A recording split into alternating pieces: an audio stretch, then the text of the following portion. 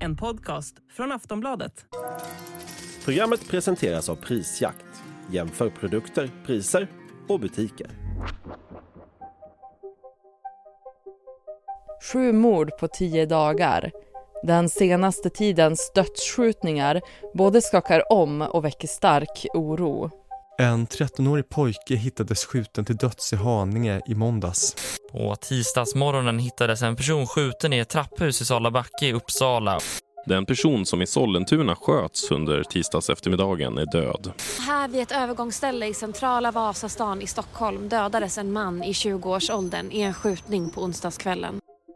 När det här avsnittet spelas in är det måndag den 18 september. Under året har det rapporterats mycket om det dödliga vapenvåldet och de pågående gängkrigen. Nu verkar konflikterna ha eskalerat, speciellt i Uppsala och Stockholmsområdet. Många av dåden kopplas till en intern konflikt i det kriminella nätverket Foxtrot, där det ska ha bildats 2 läger. Mitt i händelsernas centrum befinner sig ledaren Rawa Majid, som kallas för den kurdiska räven. Rawa Majid är en numera turkisk medborgare och är sedan 2020 internationellt efterlyst via Interpol. Dödsskjutningarna ökar i landet. Under 2022 nådde vi en ny högsta nivå med 63 dödsskjutningar mot 45 under 2021 enligt siffror från Brottsförebyggande rådet. I år har hittills omkring 40 personer blivit offer för vapenvåldet. Så vad beror de senaste dödsskjutningarna på? Hur dras unga och anhöriga in i konflikterna? Och vad görs för att stoppa våldsspiralen? Det ska vi prata om i det här avsnittet av Aftonbladet Daily. Mitt namn är Ellen Lundström. Och jag har med mig Erik Melin som är krimreporter här på Aftonbladet. Erik, vad tänker du om den senaste tidens dödsskjutningar? Det är ju väldigt svårt att, även om man sitter och tittar på det här, att kunna ha helt och fullt koll. I alla fall i nuet, för att det är så himla mycket som händer hela tiden. Och det kanske saknar motsvarighet, även om det har varit andra intensiva, liksom kortare perioder, så är det här en ganska utdraget förlopp, vilket gör att det känns som att det är liksom unikt på det sättet. Och vilka fall går att knyta an till nätverket Foxtrot? Om vi tänker sista tiden, för det, vi hade ju dels då det här i vintras, när liksom hela våldsvågen som vi kallar det startade, man ska säga, runt årsskiftet där. Men det som är det senaste är ju, ja, det är lite komplicerat för att det har ju liksom hänt saker även utanför Sverige i Turkiet.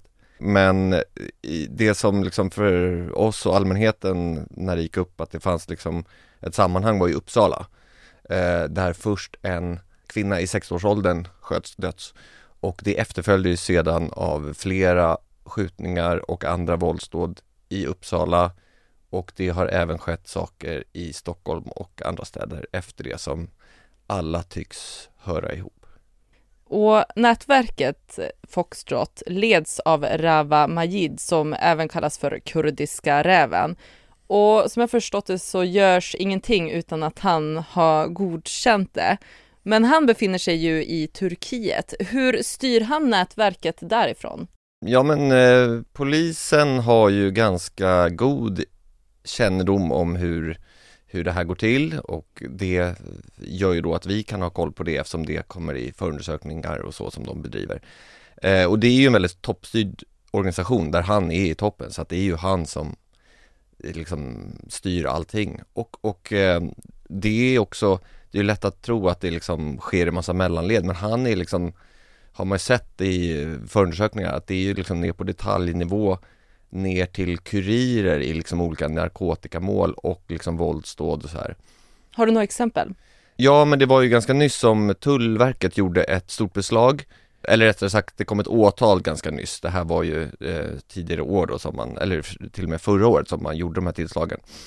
Men åtalet då visade ju hur han då i den här ligan som Tullverket kunde komma åt, hur han chattade då genom olika konton som polisen har kunnat koppla till honom hur han styrde då olika kurirer och så.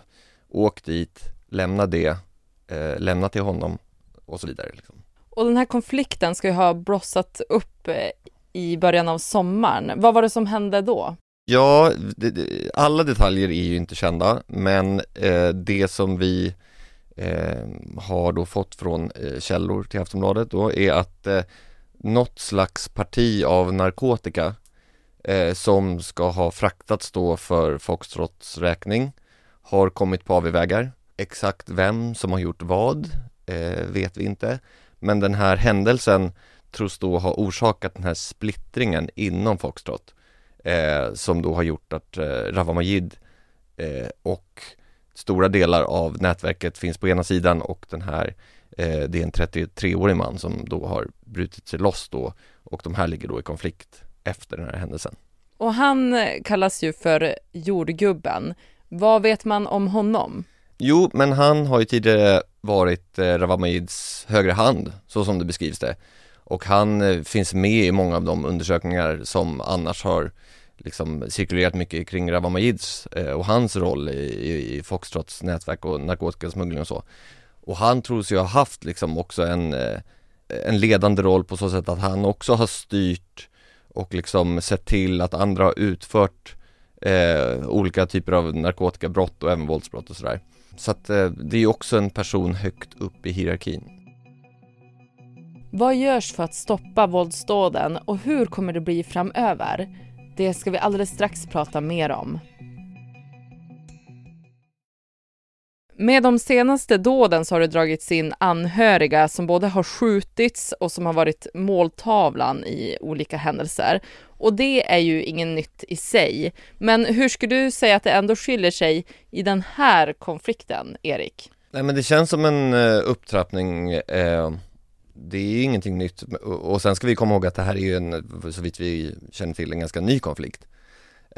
Som dels har utspelat sig i Turkiet och dels i Sverige, men att man ganska utstuderat har gått efter släktingar känns som en upptrappning. Och till exempel då i fallet med den här kvinnan i 60-årsåldern i Uppsala så var ju det Rawa Majids rival då, den här mannen som kallas jordgubben, det var hans mamma. Så att det var ju verkligen att gå efter ens rivals allra närmsta. Och som jag har förstått det så har det liksom triggat igång liknande händelser. Ja, nej men man har ju gått efter anhöriga på båda sidor.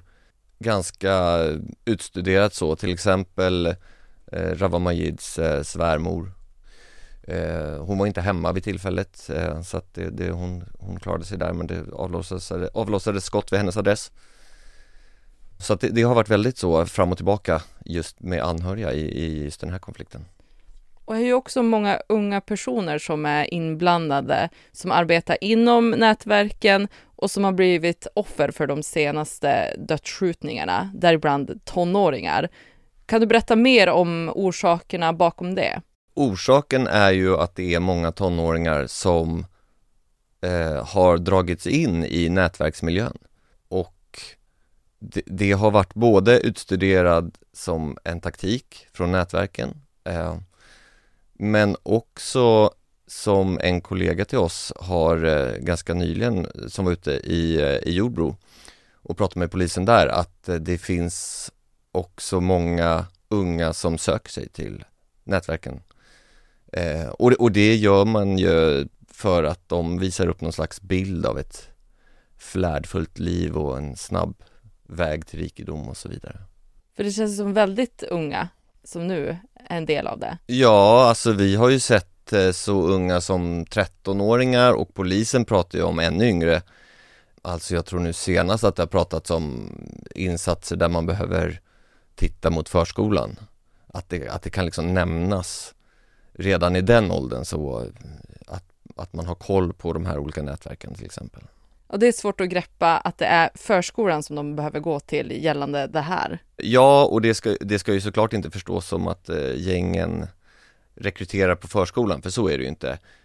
Däremot så är det ju så att polis och andra liksom som jobbar med ungdomar och så ser ju att gängen är väldigt snabba på att anpassa sig om man riktar insatser mot sig 13-14-åringar. Ja, men då går de lägre kanske till 11-12-åringar istället.